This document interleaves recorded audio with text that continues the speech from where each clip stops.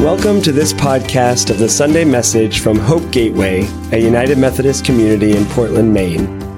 If you live locally, we'd love to have you join us for worship on Sunday mornings at 9 a.m. or 11 a.m. Visit our website at www.hopegateway.com to learn more. But whether you live near or far, we hope you find this message to be meaningful. Wherever you are, join us in doing justice, loving kindness, and walking humbly with God.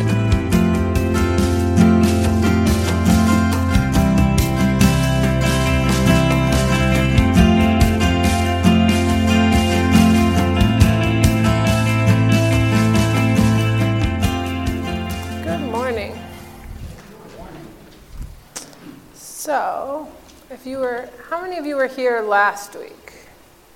Oh, perfect. That's the best. So not as much recapping as I feared. So we are galloping our way through the Gospel of Mark. And what I'm really looking forward to and really enjoying about this process is the way that we're just getting a lot of content. We're getting a lot of stories. And we're not going to dig as deep into any one of these moments, but we're trying to let the stories just wash over us and hear them for what they actually say versus what we sort of have layered cultural baggage on top of them. So we're going to have three little stories today, all from the second chapter of the book of Mark. And for any of these, we could easily have a whole sermon series. There's just a lot in here. And I think that's also the gift. So there's going to be a lot of questions that are raised. And I invite you to just sit with those questions. If you want to talk to me, you want to talk to each other, there's lots of folks that know things in this room. But that's sort of the journey we're going to be on, is what is the Gospel of Mark actually saying to us at this time? So the quick recap of what Sarah shared with us last week. Mark doesn't start with Christmas. Mark doesn't start with shepherds. He doesn't start with a manger. He doesn't start with any of that. He starts with a strange guy in the wilderness calling people to repent and to change their lives and get baptized. So it starts with John. Again, everything in Mark is real quick. So a couple verses there. And then Jesus shows up, sort of seemingly out of nowhere, and gets baptized. And a voice from above in the shape of a bird says, "You are my son, the beloved." And then we're done with that. And then Jesus goes off into the wilderness and is tempted, and then we're done with that. With the animals. With the animals, yep. That's the best part. And then Jesus calls some fisher folk to be his disciples. And then we're done with that. And then he heals somebody and says, "Don't tell anybody." That's the whirlwind. All of that happens in chapter number 1. So now we're in chapter number 2. Those of you who have scripts, this is when you can begin to remember where you put them, if you lost them. So just a tiny bit of context before we launch into this first story. In this particular cultural moment where Jesus was operating, illness and poverty would have been seen as things that were fault of an individual bad choices and bad behaviors and sin. Again, I think we can imagine a world in which people are blamed for their condition. Shocking. And hopefully, but I think some of us still come from this context, illness is seen in that way too. So people's illnesses would also have been seen as because of their individual sin. And the way out of sin and the way out to get forgiveness would have been a process that would have involved repentance and sacrifice. And sacrifice would have involved buying something. It would have involved some money. And so then it's really easy to draw that line between poor people. You're poor. You supposedly made a bad choice, so you're poor, so you're sick, so you need money, but you don't have any money, so you stay poor and sick. And so that's the context. You're going to hear Jesus talking about forgiveness and sort of changing that paradigm of forgiveness. And just know that money is not separate from that process. And he's talking to really poor people. So, a few days later, when Jesus again entered Capernaum, the people heard that he had come to a home. I'm going to pause you for 1 second, and I just won't do this too often, I promise. When he says home, I think, at least I read this coming from my Midwestern sort of middle-class background. Home seems very like a house, like a nice, respectable home that we can, and we know it's probably not like homes that we live in, but like, the appropriate home with the equivalent of a garage of first century Palestine. So you might think, like this, like a nice home, with 2 stories and some windows. Or you might think like a giant Roman home. That would be nice. The word he's using, and we are not deep diving into any Greek on any promise, because that's not my background either. But he means, the home used probably means more like shack home. Like it's the word that's used means poor person's home. And so this will be relevant because they're digging through a roof. You don't dig through a roof unless the roof is of a material that one can dig through. So he's situating himself from the very beginning of this story as talking to people from very humble means and in really humble conditions. So keep going, sorry. They gathered in such large numbers that there was no room left, not even outside the door, and he preached the word to them. Some men came, bringing him to a paralyzed man, carried by 4 of them. Since they could not get him to Jesus because of the crowd, they made an opening in the roof above Jesus by digging through it and then lowered the mat the man was lying on. When Jesus saw their faith, he said to the paralyzed man, "Son, your sons are forgiven."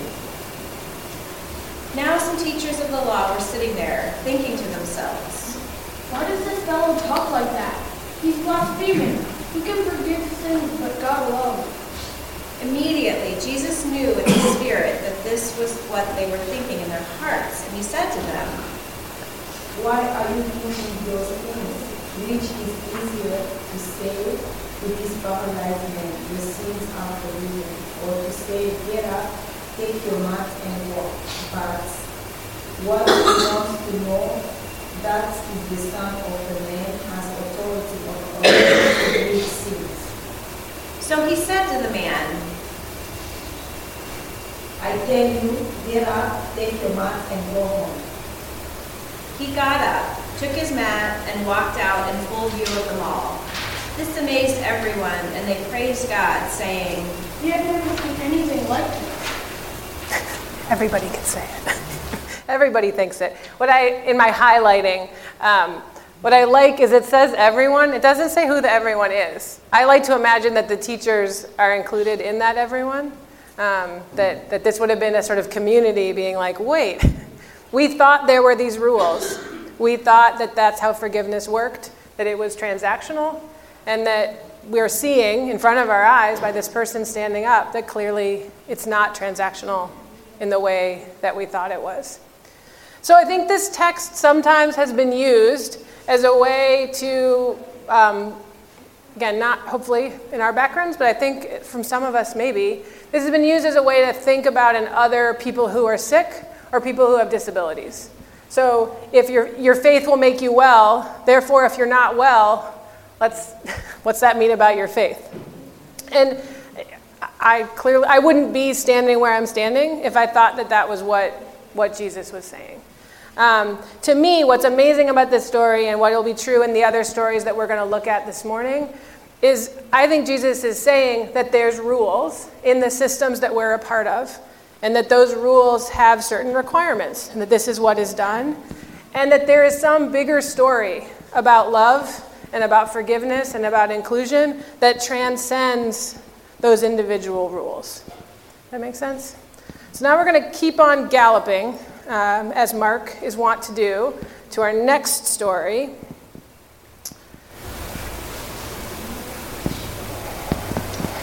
Once again, Jesus went outside beside the lake. A large crowd came to him, and he began to teach them.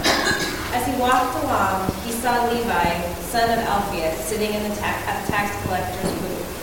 "Follow me," Jesus told him, and Levi got up and followed him. While Jesus was having dinner at Levi's house, many tax collectors and sinners were eating with him and his disciples, for there were many who followed him. When the teachers of the law, who were Pharisees, saw him eating eating with the sinners and tax collectors, they asked his disciples, Why does he eat with tax collectors and sinners? On hearing this, Jesus said to them, It's not the healthy who needs a doctor, but the sick. I have not come to call the righteous, but the sinner. So the question here to me is, who are the tax collectors and who are the sinners? Anybody have ideas for tax collectors? We collect taxes. Yeah. What are you going to say? Yep. So there's sort of like we know it's the government, it's the IRS, or sort of the equivalent. Absolutely. And the tax collectors would have also been seen as both collaborators with the Roman authority and impure in the system of religious law. So we were talking about this between the services this morning. The tax collector, the head tax collector, is hired by the Roman authority to tax goods and services as they cross the borders. And then that tax collector hires like subcontractor tax collectors that are ones that are actually like on the side of the road, looking at what you have and taking money. There's a sense that those tax collectors were kind of free. They had a bare minimum that they had to give to Rome. Then they could kind of take whatever they wanted on top of that. And that some of that would have been needed to live on, but some of that was just taking money. And that probably Levi, the tax collector, he's not the head tax collector. He's one of these subcontractor tax collectors, the peons of this system, and who's probably not making a lot of money on this. This is sort of a low rung in the hierarchy. For me, and the reason I'm talking about Levi before I'm talking about the tax collectors, is I think Levi counters a lot of what I wish Jesus were saying. So if we're talking about what Jesus the radical means and that Jesus the radical is pushing all of our boundaries, I want Jesus to condemn everybody who's associated with Roman authority. That would be really great for me, to keep things that simple. And that anybody on the sort of team empire, all bad. And that everybody on team anti-empire, all good. And that Jesus would help me with that nice, clean boundary. Jesus is not helping us having those nice, clean boundaries this week. So Levi, I was trying to think of what the modern context, sort of what so it's not just IRS. What can you think of what a kind of job would be like that? Sort of a low rung. It could be sort of ticket giver. Yeah, the ticket giver on the street, your parking meter ticket person. Other ideas? Toll booth. Let's get away from just money. I'm thinking of the person who answers the phone at an ICE office, or the person who, the lowest rung in some sort of prison system, or just the people on the bottom rung of the imperial system that we live in.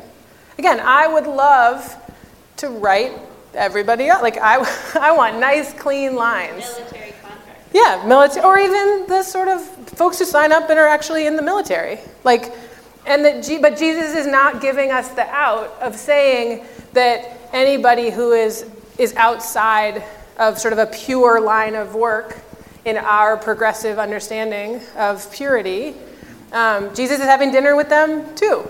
And in having dinner with Levi, because Levi would have also been considered impure, Jesus is then positioning himself as also impure. Because in associating with people, he's impure. And then who are the sinners? Again, the church history would like us to make all the sinners into morality sinners. And it could be that. These could be adulterers and who knows what. It's also possible they're just the people that some people think they're Gentiles, people who didn't follow the law. It also could be that these are people who've committed crimes. Who knows? But they're people, again, that are outside of the boundaries of who is considered proper by religious authorities. Again, I can certainly imagine who is seen as outside the bounds of proper by religious authorities. Some of us have been considered outside the bounds of proper by religious authorities. That's a live question in church communities right now. And it seems like Jesus is pretty clear where he stands on associating with people being perceived as outside the bounds of pure by religious authorities. So again, we could stay on this one for the whole sermon series, but we're going to keep going. I think it raises some really interesting questions. What I love is, again, as I've been digging into Mark, I've realized how many of my images with biblical stories, and again, I'm not an art historian, but I still have like Renaissance art in my head when I imagine these stories. The stories are not actually about Renaissance painters or the people that Renaissance painters were painting. So this is probably much more like what it might have looked like. So one more story, my readers. One Sabbath, Jesus was going through the grain fields, and as his disciples walked along, they began to pick some heads of grain. The Pharisees said to him, Look, why are they doing what is unlawful on the Sabbath? He answered, And he cannot eat what they would eat when he and his companions were hungry and in need. In the days of Abiathar in Caiaphas, they entered the house of God and ate the sacrament bread, which was the only pressed to eat. And he also gave some to his companions. and he said to them, The Sabbath was meant for men, not for men for the Sabbath. So the Son of Man is Lord even of the Sabbath. So what's going on here? So this story starts with Jesus walking through the grain fields with his disciples, and it's Sabbath, and they're picking grains. Why would you pick grains from a random field on the Sabbath? It could be that it's harvest time. I also think it's probably that they're hungry. If you had other grain in your pocket and you had a grain silo back at your house with lots of grain in it, you wouldn't need to pick these random people's grain on the Sabbath because you already had some. So this whole positioning of this story is telling us that these are people without resources. These are people who didn't have anything with them or back at home, if they even had a home. So these are folks that don't have anything. They're walking through a field, and they start picking some grain. The law was set up at that time that if they had walked through a stranger's field and tried to pick grain on a Tuesday, it would have been totally fine. Because there was a sense in the law that caring for wandering people was important and that gleaning would have been fine. So it's not that they're stealing in the way that we would think sort of walking through a field would be a problem. It's not that they're walking through the field and taking the grain that's a problem. It's what day of the week they're walking through and taking the grain that's the problem. And so he says, we've gone around this block before. There has been another occasion in our history when David also broke a seemingly sort of religious line in order to eat some bread because he and his folks were hungry, and that was fine. Therefore, this should be fine too. To me, what's really important about this story, and as we think about sort of that, how we interact with systems, how we think about boundaries, is that Jesus is saying that the law had a purpose, and that purpose was to care for the poor. That purpose was to care for people and care for creation. It wasn't about sort of separating people and keeping people out. Because if the authorities are right and that they shouldn't be allowed to take this grain, then there isn't any other food. It's not like there's another plant. They're not saying don't eat that grain, but here, I have some bread for you. They're saying don't have the grain. And so I think what Jesus is saying is you're missing the point of the law. That the point of the law isn't to keep people out and to keep people hungry and keep people poor. It's to provide for people, and I would say to provide for creation. That this is sort of zooming way out beyond these little specific boundaries that Jesus is looking at. So in this whole system, these three stories, and we're going to hear a lot more because Jesus keeps talking about it, Jesus is thinking about religious authority and how he places himself with and against religious authority at the same time. To me, what's really important is that a lot of these stories have been read as anti-Jewish throughout the history of the Christian church. I want to make sure we name that. And I think this last verse gives us some sort of proof that he doesn't mean it that way. It doesn't have to be anti-Jewish. It doesn't need to be read that way. So no, it's the last verse of the last story, which I'm not going to click back to. But he says it in this one too. But he's not here to cure. Remember in the story number 2, he said, I'm not here for the righteous, I'm here for the sick. He doesn't say working for the righteous is bad and that you should stop doing it. He's just saying that's not who I'm called to serve. And in this one, he's saying Sabbath is made for man. He's not saying Sabbath is terrible. You should give up your Sabbath practice. You should abandon everything you're doing. He's assuming that Sabbath practice is still going to be a thing. You just need to shift how you think about and how you interact with those practices. So again, I think that raises a lot of questions, certainly. I want to dig into what Son of Man means. I want to dig into a lot of these phrases. I'd invite you, hopefully, if you're on our email list, you'll have gotten these texts in your inbox so you can take a look a little more deeply and see what questions it raises for you.